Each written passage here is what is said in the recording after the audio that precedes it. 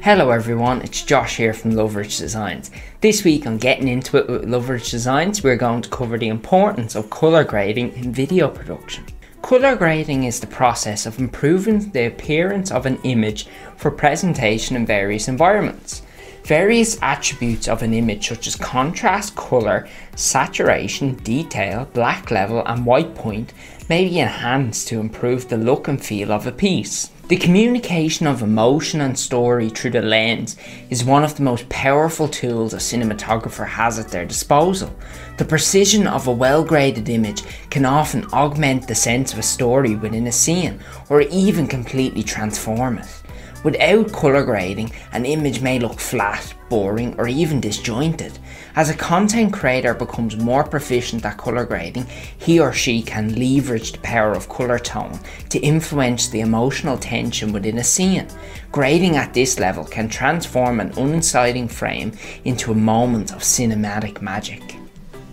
If you aren't applying any colour grading to either your photographs or videos, you are potentially missing a vital part of the process of finalising your image.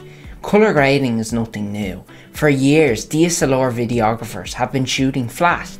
By flat, we mean we shoot with a profile that tries to avoid baking in too much information into the compressed video file. Aspects like sharpness, contrast and colour saturation are typically elements we don't want to define too strongly in camera. And there is a good reason for this, but let's look at colour specifically.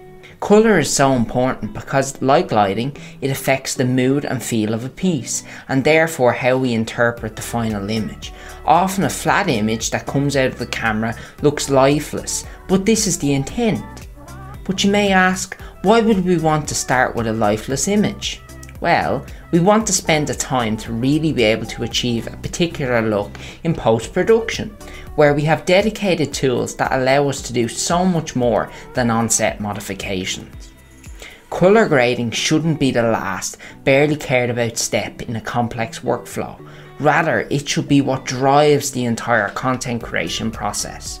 Regardless of which colour grading tools are used, it should be mastered in a way that maximises the benefit of all of the above, so that you can not only create the best possible content piece, but also so that the content can connect to the world around you. Thank you very much for taking the time to watch the video. I hope you found it both informative and engaging. Until next time.